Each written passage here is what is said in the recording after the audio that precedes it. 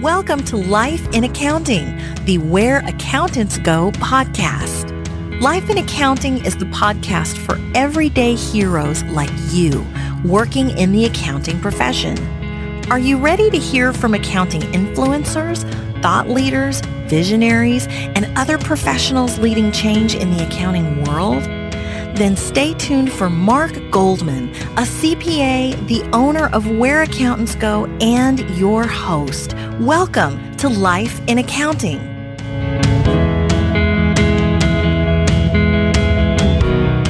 I don't have the easiest job in the world. I go in and tell the truth.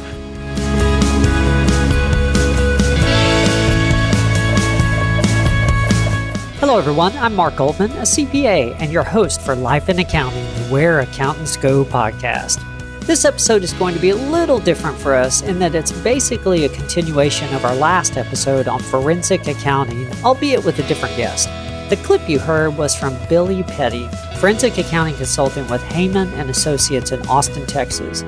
Michelle Heyman joined us for our last episode, and when we were arranging that, she offered to have us speak with one of her experts, Billy Petty. Billy's background prior to joining the accounting firm was in law enforcement. You're definitely going to hear a few interesting stories, as well as a fresh perspective on forensic accounting as we proceed through the interview. If you enjoyed this episode and somehow didn't catch the prior show, please visit our website at www.whereaccountantsgo.com for the last episode with Michelle Heyman. You'll definitely appreciate that one as well. Here we go with Billy Petty of Heyman & Associates in Austin, Texas.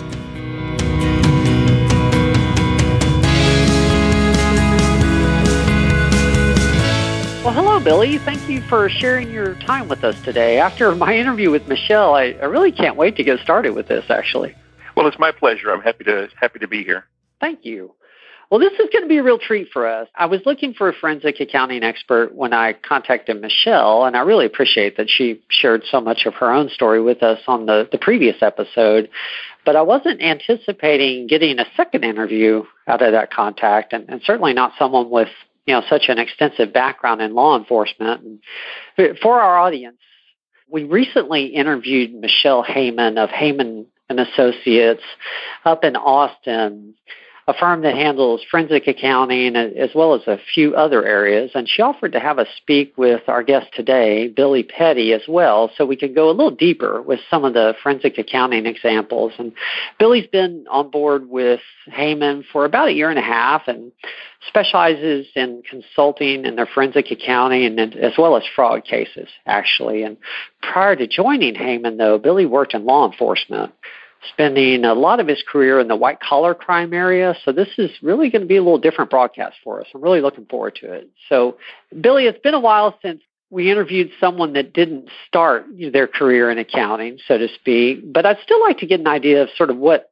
led you to the business side, the white-collar side of law enforcement. How did you get into that area in the first place? It was purely accidental. It was. I'll tell you, getting into law enforcement to begin with was an accident. I was working as a helicopter mechanic and got laid off of that job, and I needed something to do, and so I applied with the sheriff's department there where I was living at the time, and they gave me a job, and I figured out, well, it's okay. I kind of like it, and so I kept going.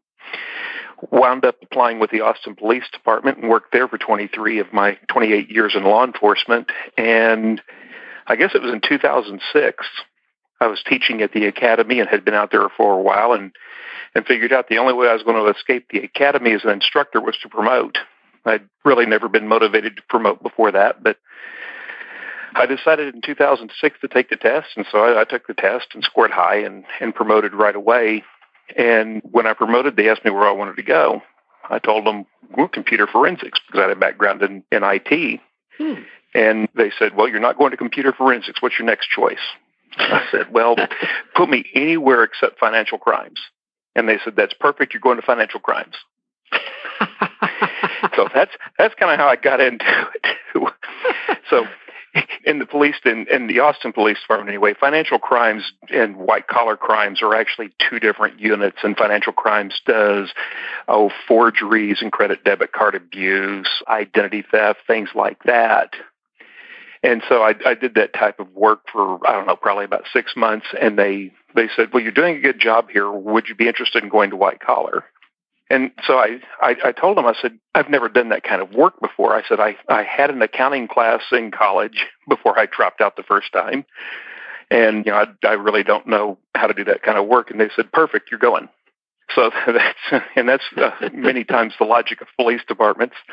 So they put me over in white collar, and it was actually probably the single biggest career break I've ever had getting put over there. The way that it works with the Austin Police Department, the white-collar crime unit investigators are co-located in the district attorney's office. So I was working side by side with the prosecutors that were responsible for the case from the time that it was assigned to us all the way through post-adjudication. And it's called a vertical prosecution model. And so we're responsible for everything from the time that it comes in to the time that everything's done and no other work to do on it.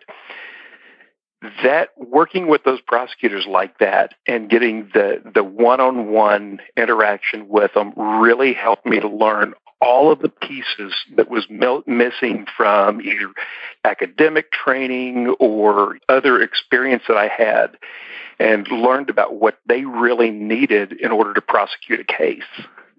So that was huge for me, and most places that are, most police departments that are working this type of activity don't use that model. They don't have their cops and their prosecutors working that closely with one another. And so that was a huge, huge benefit to me. And then, of course, a bachelor's degree in in this very narrow, specific field that I was working was helpful too. So that's kind of how I got into it. Once I got over to white collar and started doing this work, I figured out I really liked it. I really enjoyed doing this type of work and wanted to keep doing it. Interesting. Okay. How did you make your way to the accounting firm? Okay. So I don't remember what year it was. I guess probably 2009 or so, I had joined the Association of Certified Fraud Examiners. And again, I was looking for ways to continue my education and to learn more about what it was that I was doing. And it was, I think, the 25th annual convention that the ACFE had, or the Global Fraud Conference. They had it in San Antonio, and I begged and pleaded and kicked and screamed until the police department got tired of listening to me and agreed to send me down there to it. So while I was at the conference, Michelle Heyman, who I'm now working with, she was at the same conference, and we spent a bunch of time running around, taking some of the same classes and visiting. And Michelle and I had worked on, at that point, a couple of cases before and had done some presentations together. And so we get to visiting about my post-law enforcement career, and she suggested that I might be a good fit for coming to the firm. And so that was about 18 months before I retired. Actually, no, it was about 2 years before I retired. And we started down that path, and the closer that I got to retirement, and at the end of 2015, we visited more and more about it, and then I just decided to go ahead and make the career change and come to the accounting firm, which I was a little afraid that I wouldn't have at least the paper credentials to work in an environment like this, since I'm not a CPA. Mm-hmm. And as it turns out, it's not really been an impediment to me. Wonderful. Okay. Yeah, and you've been doing it for a while now. Yeah, I've been here about 1.5 years now, and I've had enough cases that I've kind of lost track of how many I've had. So I think I'm off of one hand. Okay. I know that there's some sensitivity around all this, but are there any cases that you can share with us in general, just to give us an idea of what you personally have worked on, whether it's with Heyman Associates or your law enforcement days? I was working on my CV last year. I testified in a lost wages valuation last year, and so I was working on my CV going into that and really going back and looking closely at the casework that I'd had, and figured out that I had, I don't remember the number now, but it was over 300 cases that I had, and all of them financial cases that I had investigated, either investigated as lead investigator or had some role in. So I was like, it was actually kind of surprising to me, the number of them that I had. When I left the police department, I think my caseload was around $20 million of losses that was on my caseload. And so, I've had obviously a lot of exposure to a lot of different things, and there are some of them that stand out. And fortunately, most of them are fairly public record, and I can talk about them. Okay. Probably the single most interesting case that I worked on was a case involving a winning lottery ticket. And the ticket value was $1,008,008, I believe is what it was. And it was bought by a man up in, I think he's in Grand Prairie, he's a guy named Willis. And I did an episode in one of the E-Network shows about this. So Willis had bought that ticket, and he took it to the convenience store where he made the purchase and just handed it to the clerk and asked him if it was a winning ticket. And what we learned was that the clerk told him, "Oh, yeah, you won $2," and gave him $2.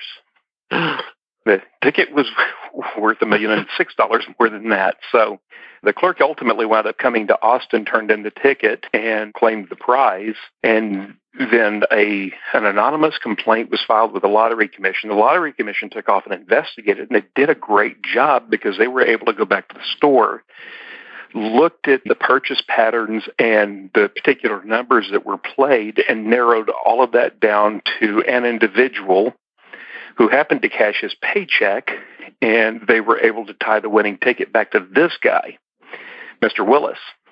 And so they started investigating it. They sent it over to us, and so we picked it up and we ran with it, and we traced the money. The money went all over the place, and it was coming out in drips and drabs, and a lot of it we believe was taken offshore.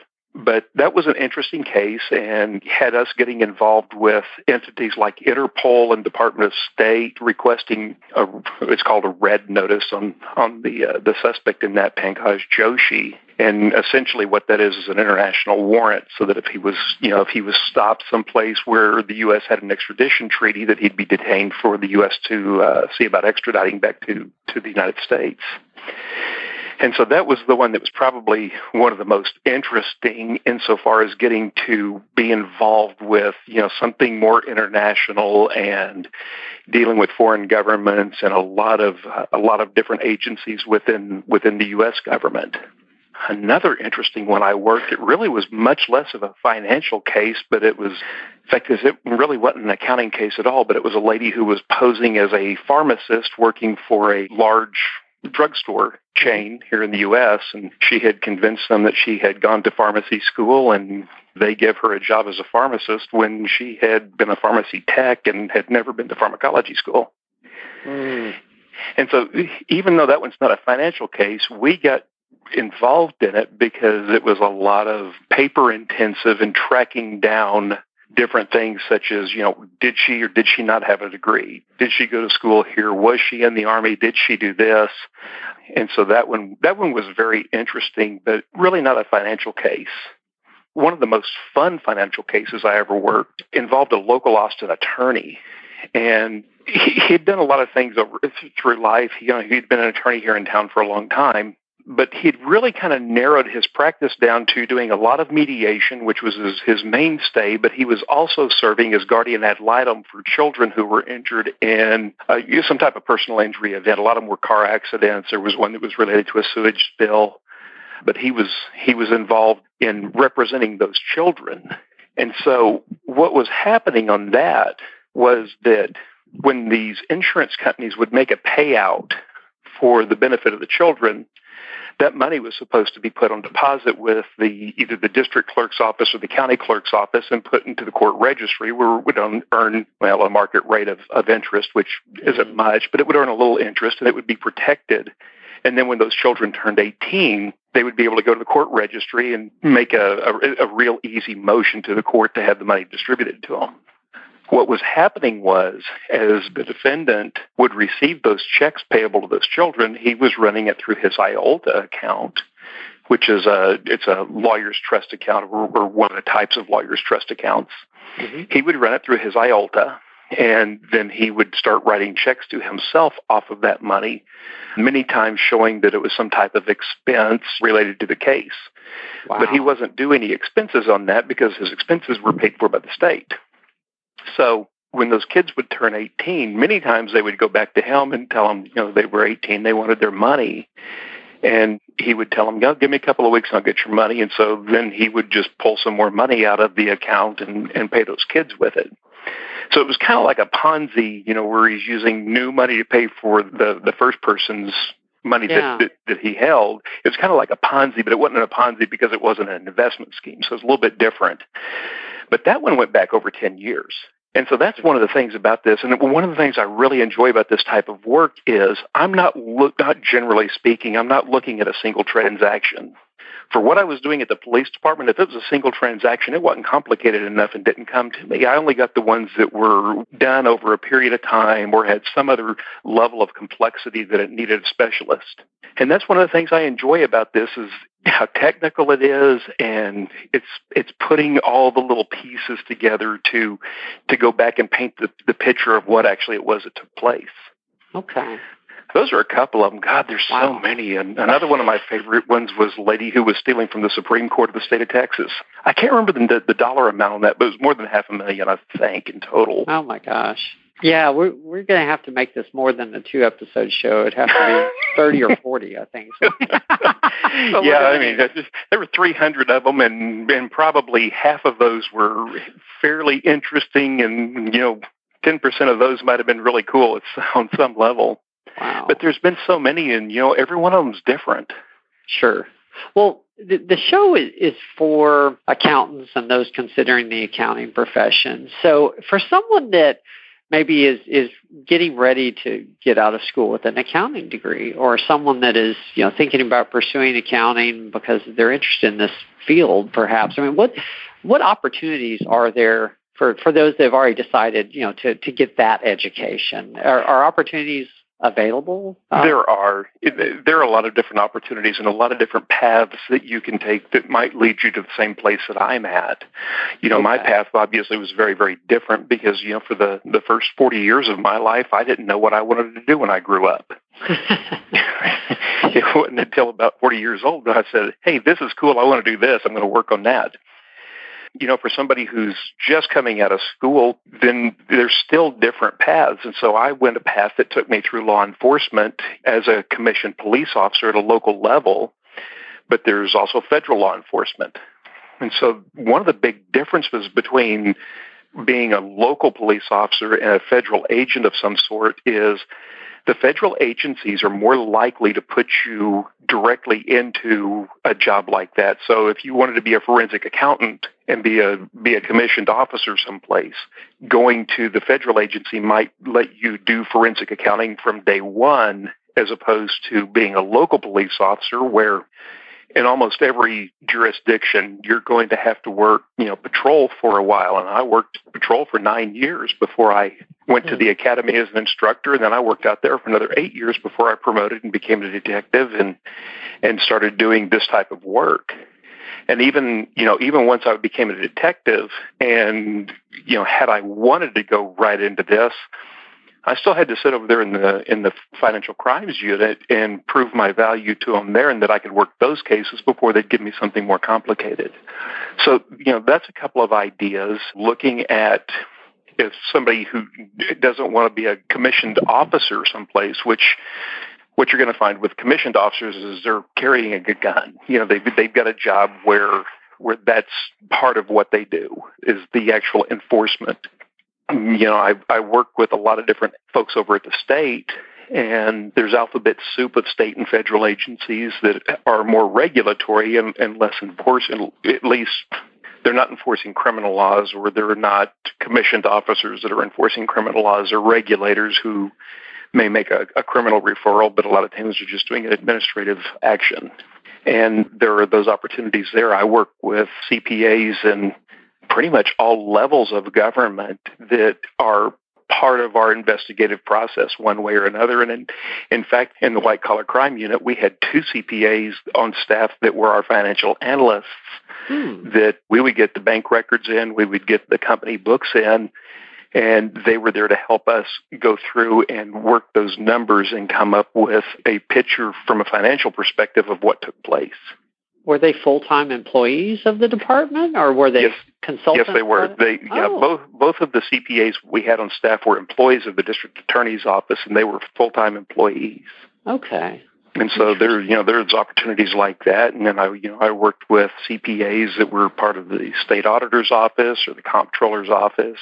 I don't think I worked with any person that was actually a CPA at the attorney general's office, but I would bet they have them in there. I just didn't run across them. That's a pretty big office.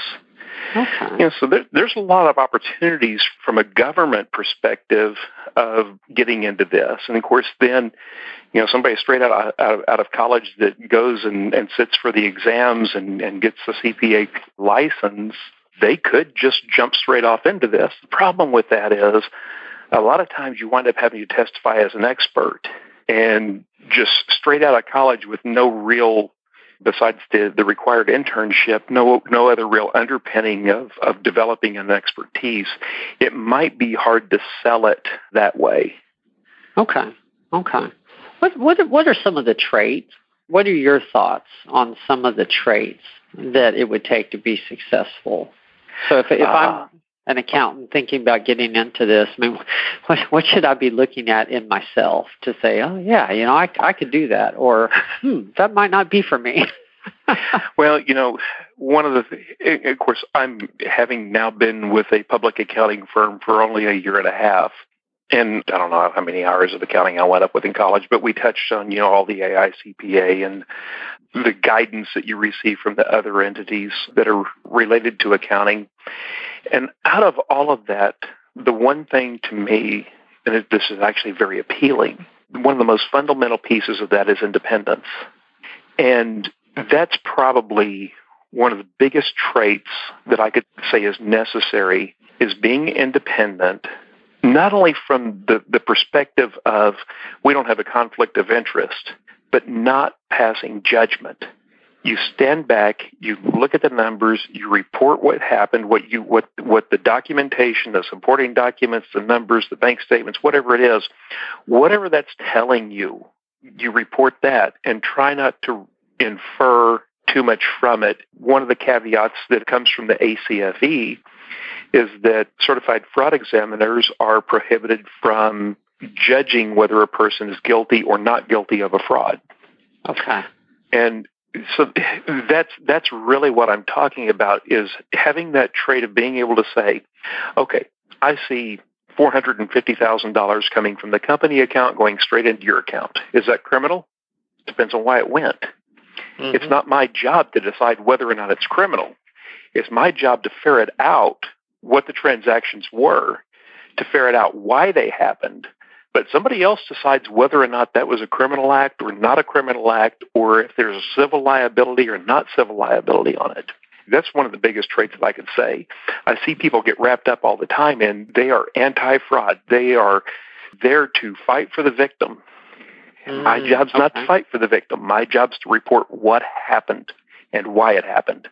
That's one of the traits. I mean, other things, just a detail-oriented and very, very patient. These things can drag out for years, and you've got to be very, very patient. I sat last night from probably 6 to 9 o'clock going through bank statements, looking at checks and just putting them into a spreadsheet so that I could go back and run a pivot table and say, well, these are what the aggregates were for these different checks. And that's, that's a laborious, tedious process. And you've got to have a tolerance for that. Okay. When you were talking about independence earlier, would another way to say that be objectivity, not being subjective? Right. And, a lot of times, particularly when it comes to application of a law, which we're not lawyers and that's their job to apply it and interpret it, but we still have to work within that framework. And so many times that framework's subjective depending on what your orientation is or where you stand or what information you have available to you. You have to make a subjective determination. But we don't want to be subjective. We want to be objective. We want to have a framework that we can compare what we're seeing to and then say this is what it is. And that's why I go back to, I'm not the easiest job in the world. I go in and tell the truth. Okay. But yeah, you're right. We do want to be very objective in what we do and not be subjective. I paused there because I'm writing that down. I have the easiest job in the world. I tell the truth. Yes. There's a lot of wisdom I say that, and it's somewhat tongue-in-cheek because I had that argument with an attorney one day about how easy my job was because all I had to do was tell the truth. And their whole point was, you tell the truth as you know it, but is it the truth? Well, that's why they're an attorney. See? Yeah, and those are kind of abstract arguments I enjoy. So, well, I wanted to make sure I didn't, just paint this rosy, exciting outlook without showing the other side as well, because I want to be realistic, and I think it would be disrespectful, frankly, for those doing the job not to recognize that there may be some danger occasionally as well. I mean, what are some of the more dangerous situations you've been in? Oh, okay. So let me kind of start with two different sides to this. One from the law enforcement perspective, which I think everybody is likely to agree is more dangerous than the public accounting side of it. The public accounting side of it, April 14th is a very dangerous time for CPAs. That's right. It depends on if the taxpayer owes or not. Yeah. Well, that's true, and how big of a surprise it is to them. Yeah. So doing what I'm doing now, what I feel is that the relative danger level is far lower than what I was doing 2 years ago.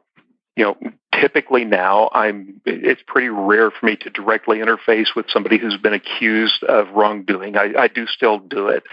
Most of the time that's in a lawyer's office someplace, and we're all sitting around asking them questions. And there is an element of danger there because people can be unpredictable, and that's a stressful event for them. Mm-hmm. When you start putting people under stress, the ability for them to do something surprising goes up considerably. So thinking about it from the law enforcement side, or the federal, state, local, whatever, that's a little bit different animal. You're in a position where, one, you're telling them you did wrong, you can't do this, or you have to stand up on the sidewalk, you can't stand in the street. People don't like being told something as silly as that. People don't like being told what they can and can't do. So that is one of those pressures that causes people to react unexpectedly.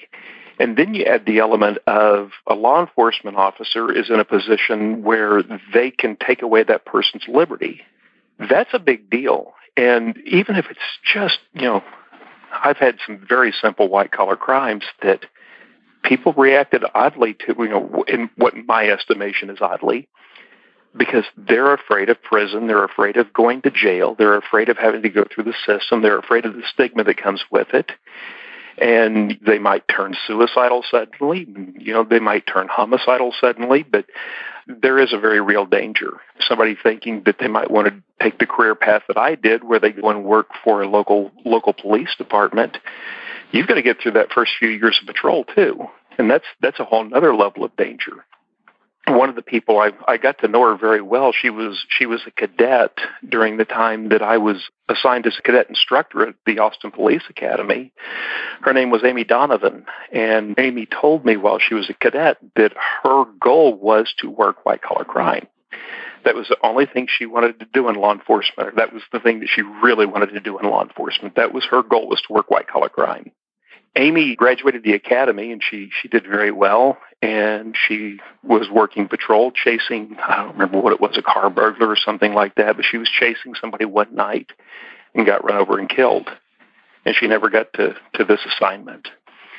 Amy's somebody that I hold very, very dearly in my heart because I wound up in the job that she wanted, and she and I graduated from the same university, and there's a scholarship now in Amy's name for people that are going through that learning track up at Utica. So, the dangers are real. And I can tell you from a white collar crime perspective, one of the first search warrants I ever went on, I was still on patrol. It was a white collar search warrant. Mm-hmm. And the detective called, we were out patrolling. We were actually, my partner and I were probably having coffee at 7-Eleven. And we got the call saying, hey, meet these detectives over at this address. And so we went over there, and they said, well, this is going to be real simple. It's just a white-collar search warrant. And so we're going to knock on the door, talk to the guy, tell him we got a search warrant, and we're going to go in and get the stuff. And they just felt like they needed some uniformed guys there so that, help them look like they really were who they said they were instead of just, two guys in suits. And so we went to this house, and the four of us walked up to the door and knocked on the door. And the guy, the subject of the search warrant, he opened the front door. And as soon as he saw who we were, he slammed the front door in our face and ran back in the house. Mm-hmm. So we kicked the front door in, and right as the front door swung open, he was standing next to an open gun cabinet and ran further back into the house with we didn't know what.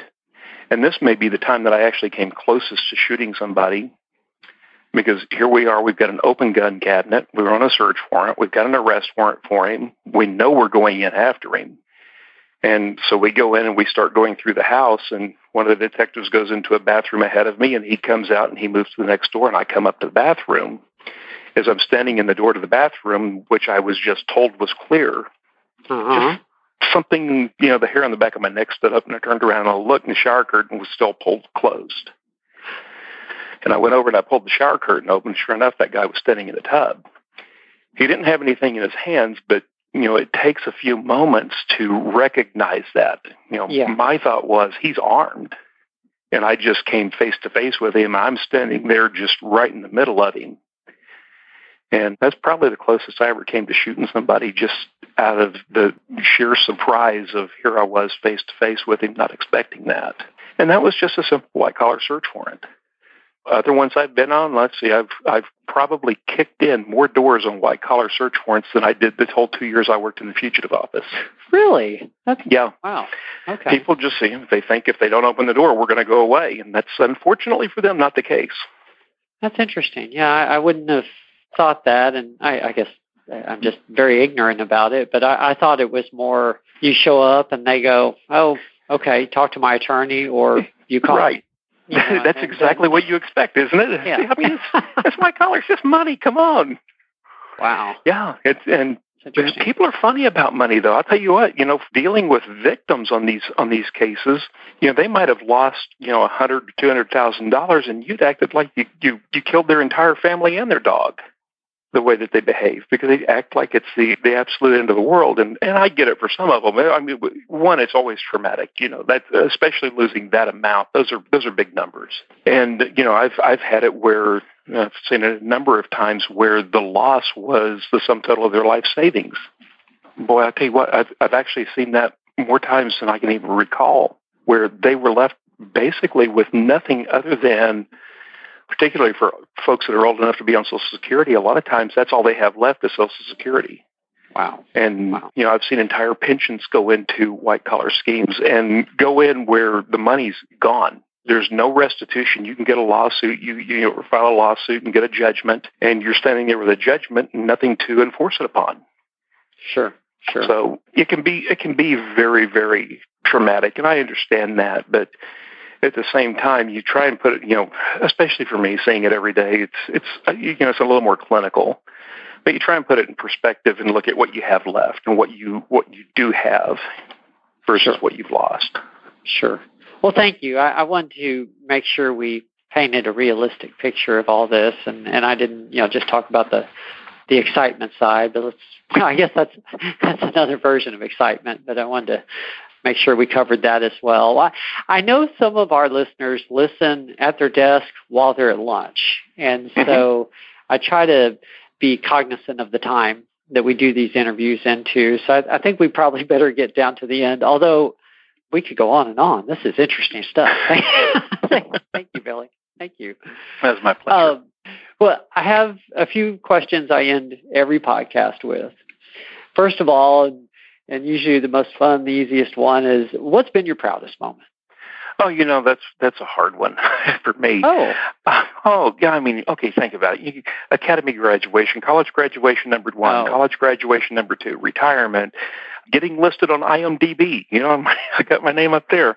probably for me, and unfortunately it's not white collar related, but for me, probably my proudest moments were when I was working on the academy training staff and watching my cadets graduate and go become police officers, and then watching their careers and how those careers unfolded and the leaders that they've become. That to me is my proudest moment, because these are people that I helped get to where they're at, and now they're going and doing things far greater than I ever could.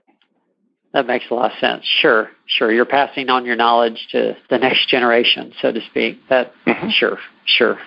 Well, tell us about a mistake you made on the flip side, and what you learned from it, of course.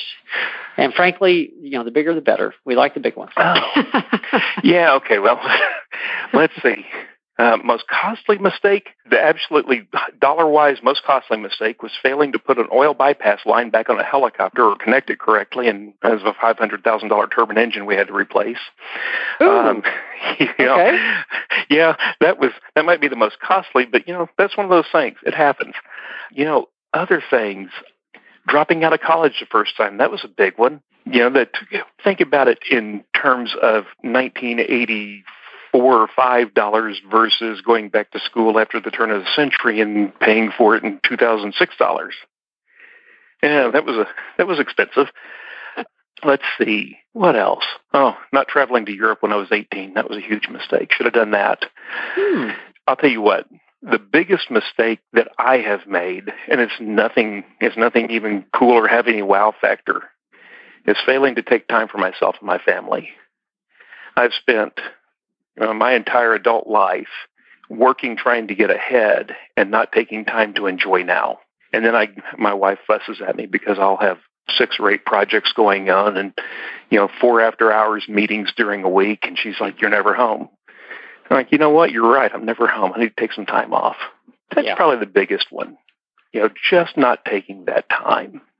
Well, that's a very appropriate insight to share on a podcast for accountants. So thank you. Really, you're saying there's not any wow factor, but we certainly can relate. So, well, I know everybody who's doing tax can relate between February and the middle of April.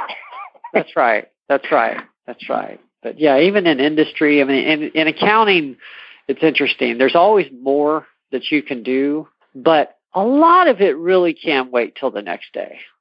It can. Yeah. And can I take on one more job? Can I take on one more job? Can I take on this next client? And the question I ask myself now is, if I take on this next client, how is that impacting the other 3 I've got in the pipe? Because I've got to do a good job for every one of them. I owe every one of them my absolute dead level best. And I've got to be careful that I don't put too much on my plate so that they're not getting that. That's a wonderful way to look at it. Yeah. What am I taking away from the other people? Right. Good point. Well, I always like to end it on a high note. So before we close it down, what's the best piece of advice? This one's easy. This is an easy one. Never stop learning. There is always something else, and just by virtue of people listening to this podcast shows a willingness to be open to learning something new. I've been to, good God, I don't know, probably close to 2,000 hours of CPE for different things. And so much of that CPE was just, it was the window dressing, the stuff that's like the state says you have to have this, we'll go and suffer through it. Another 2 hours of ethics. What can I really learn from that, though? And stop taking time to not criticize the instructors, but be critical of what they're saying and what can I learn from it, and thinking about it critically. And then what's the next step? Okay, I heard what they have to say. What does the rest of the world have to say about it? And going and reading. Yeah. You can't stop thinking for yourself. And I've seen it over and over again. I've been guilty of it. I had an attorney that I would go ask him a question, be a simple question. I knew he knew it off the top of his head. And that attorney, his name was Blake Williams. Blake would not answer my question. He would turn around, he would pull a book out of the cabinet, throw it on his desk, he'd slam it down on his desk, and he'd start flipping through it, and he'd say, "Here's your answer."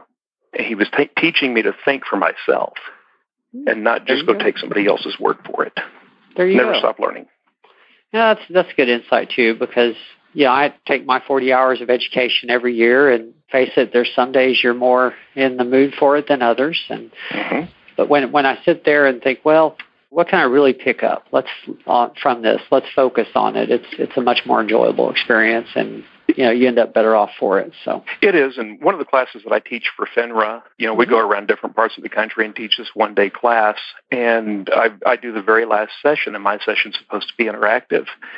On those days when the students are talkative and really talk with me and we work through this case that I give them, they learn and I learn.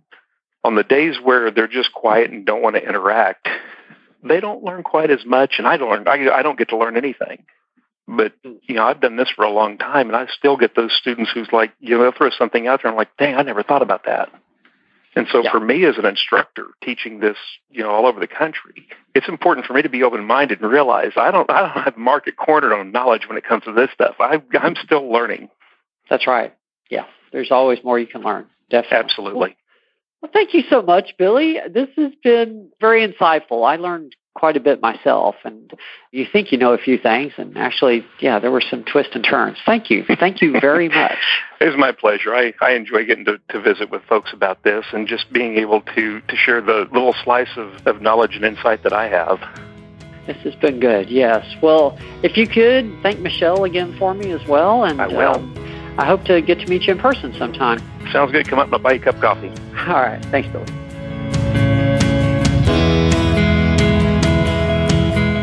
Well, I hope you enjoyed that interview with Billy Petty from Heyman & Associates. Like I mentioned in the intro, if you appreciated the information he shared, then please make sure and go back to Michelle Heyman's episode. You're really going to enjoy that one as well. Overall, if you've been enjoying the interviews, please take a moment to either rate us on iTunes or share us on whatever social media outlet you found us on originally. We have many other VIPs in the accounting world lined up to interview in the upcoming weeks. In the meantime, please visit us online at www.whereaccountantsgo.com for links to all the different accounting certification options, as well as jobs and events in the Texas area. Until next week, stay tuned. There's more to come.